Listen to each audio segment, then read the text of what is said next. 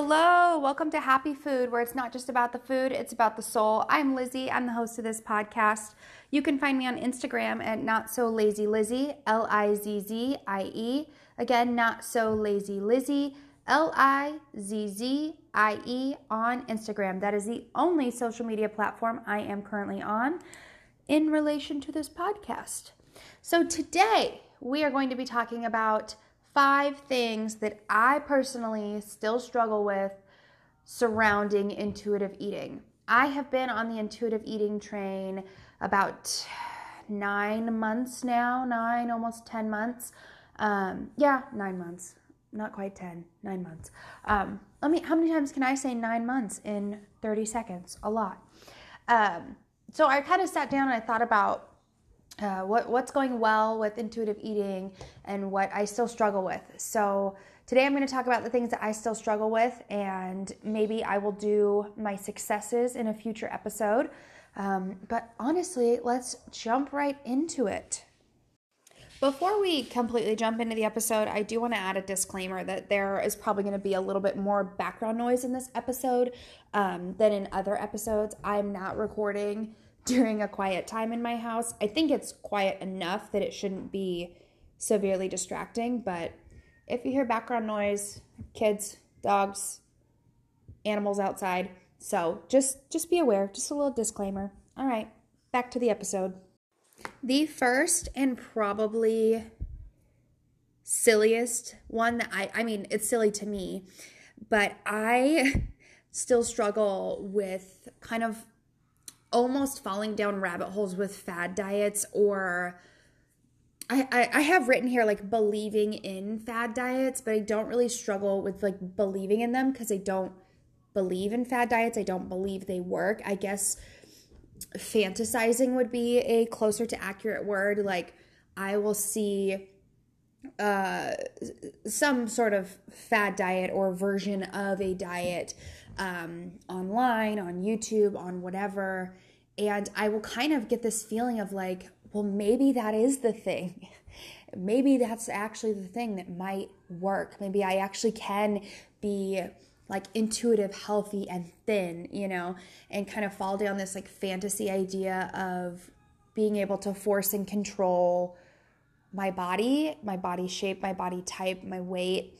And, eventually I kind of mentally work through it, and the reality of like, if I go down that rabbit hole, if I try, a gentle diet or this kind of diet or a lifestyle or whatever, the odds are I'm going to end up right back where I am, being like, I think I need to eat intuitively. I think I need to commit to that, and I'm not losing weight, and kind of re-come to terms with all the things that I'm working on right now.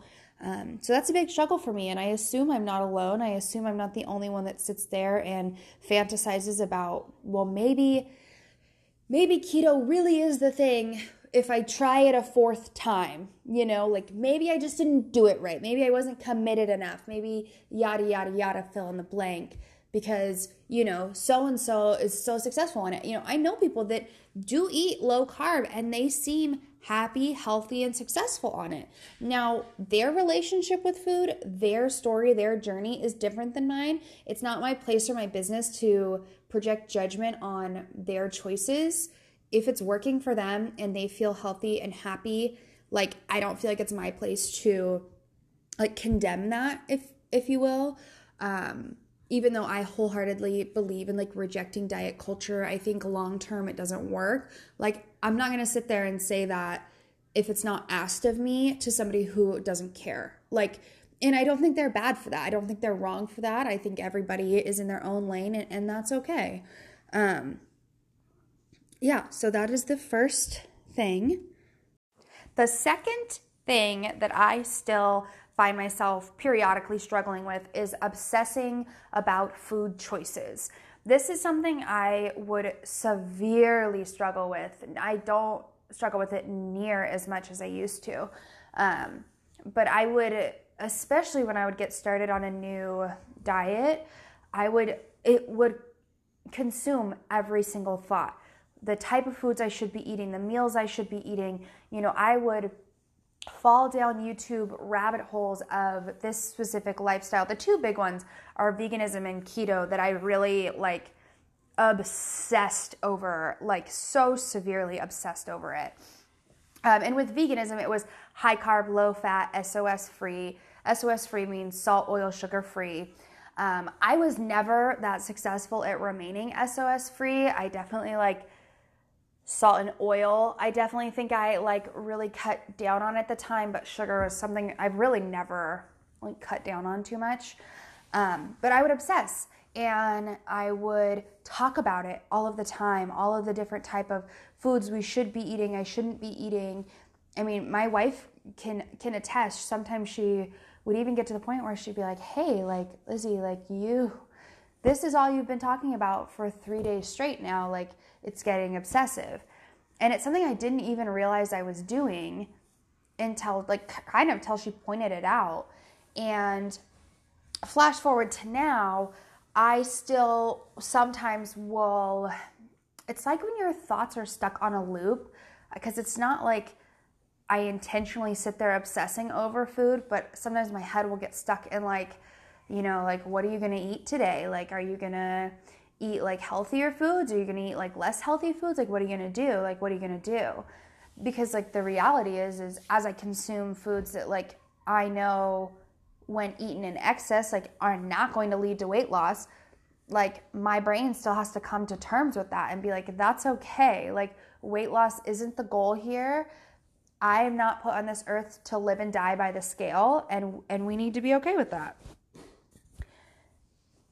But it's not nearly as big of a struggle as it used to be, but it's there and it happens, and I need to acknowledge that so that I can move through it and let go of those obsessive thoughts and continue to heal and mend and grow my relationship with food and my relationship with myself.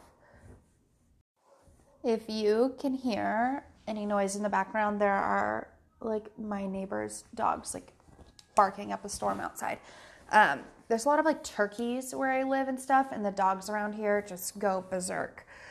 Okay, the third thing that I still struggle with, and again, like I kind of have a hard time expressing these things that I still struggle with because there's some really big pieces of like diet culture that has been ingrained in me throughout my lifetime.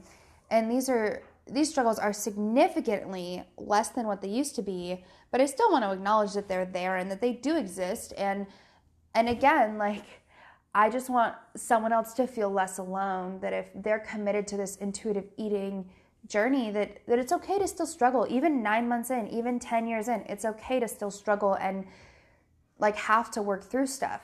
So anyway, I digress. The third thing is I still sometimes, and this is like super rare now, I would say, and which I'm so happy about, is I will get this like ping of guilt when I'm eating a food that was like formerly like on the no list, like the do not consume, bad, never, no, resist it. Generally, all of those foods, not all, but a lot of them contain chocolate. And I love chocolate. And I feel so happy with the work that I've done that this like ping of guilt, if you will, is so rare. It really, I mean, I'm trying to think of like the last time I kind of felt any sort of guilt. Probably a couple weeks ago. I don't know.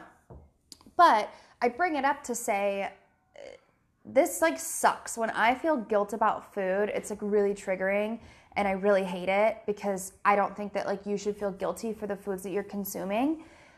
And I believe that wholeheartedly, and I work towards that goal. And when it does happen, it sucks. And I have to talk myself through it of like, okay, like let's acknowledge like I'm feeling this guilt right now. Why am I feeling it? And I'm going to explain to myself logically like why that doesn't make sense and why I don't need to be feeling that guilt, but acknowledge its presence, because pretending it's not there doesn't make it go away. Please stop barking. Thank you. Not acknowledging it doesn't make it go away. It doesn't make it stop. So you have to like put it, basically like put it to rest, put it to peace, give it peace and say, okay, I acknowledge I'm feeling this and now we're going to move on. And I know that I don't need to feel guilty, so let's move forward. And I can eat freely and I can eat what I want to eat. Not a big deal. And I know I'm not alone in that. I know I'm not the only one who feels that sort of guilt. The fourth thing that I still struggle with, not so much, I would say, in the last 2 months. I would say the last 2 months, month and a half, it's not bothered me so much. But the number on the scale equaling some sort of moral value or worth about myself, whether the number be higher or lower, it's all relative. Like, it doesn't matter. And I think I'm much more in that place now of like the number on the scale does not mean anything about who I am as a person, how hard I work in life, my successes or my failures. Like, it just is. It's just a piece of information. But I have, especially earlier on in intuitive eating, kind of my journey, I watched the scale go up. I've gained weight since starting on intuitive eating, and please don't bark. And that was really tough to come to terms with, of like, I'm watching this number go up, and what does that mean, right? Like, I feel like I've been kind of indoctrinated my whole lifetime about the number on the scale equaling something, or like signifying whether I'm a good person or a bad person, or a person of discipline or not. And I think that's what what it really comes down to for me is, in the past, I have associated a higher number with less discipline, less motivation, less ability to like conquer the world, basically. And that's just not true, and that's not fair, and that is not healthy, and like that is not a mindset that I want to have, and that I want, like, I wouldn't want my kids to think that. And so I've luckily been able to move more to a place of really letting go of the number on the scale, and honestly not weighing myself. And you can refuse to be weighed at the doctor, from what I understand. I mean, you're a person of autonomy. You decide what happens to you. I don't refuse at the doctor currently. That might change, but I just don't really look. And sometimes I do look and I go, okay. Because for me, it's kind of it's also important to not be afraid of that number, to really like allow that number to just exist as what it is, and not give it power, to not give it power over you, or over me. I can only speak for myself, but sometimes it's still really hard kind of knowing in my head, okay, what that number is, and kind of detaching value from it. Just like, you learn to detach value and morality from food. Like eating an apple does not make you a better person because it's considered more nutritionally dense. Like, there's no morality in it. It just is what it is. But that's something that's a struggle, and took a lot of time to really resist and push against this narrative of the number on the scale having real and true value in your character and who you are, that somehow you're a bad person if you're gaining weight, or the number on the scale isn't what you think it should be. And it's just a journey. Okay, my fifth and final thing that I struggle with, and it's funny, I'm saying it last because it is like the thing that's the hardest for me still to this day, that I like really struggle with. But I wrote it first in my notes, so I kind of went backwards in my notes a little bit, and I just think that's funny because I wrote it down first because I struggle with it the most, but I kind of wanted to save it for last, save the nitty gritty, the juicy juice stuff that was so stupid, for the end. Okay, the fifth and final thing that I still like really struggle with is being like, how do I say it? Allowing myself to leave food on my plate uneaten. So I have this like thing, and I'm sure it's due to my childhood, through no fault of like my parents. They just did their best, and that's kind of what was of the times, to my understanding, is like, you clean your plate, you eat what's on your plate, or like, especially my favorite foods, it's like, I think it also ties into like in the past restricting those foods that really were my favorites. So I think there's a couple things going on here. In one respect, it's that I kind of been taught that we don't waste food. We don't throw food away if we can help it. And we eat what the portion we're given.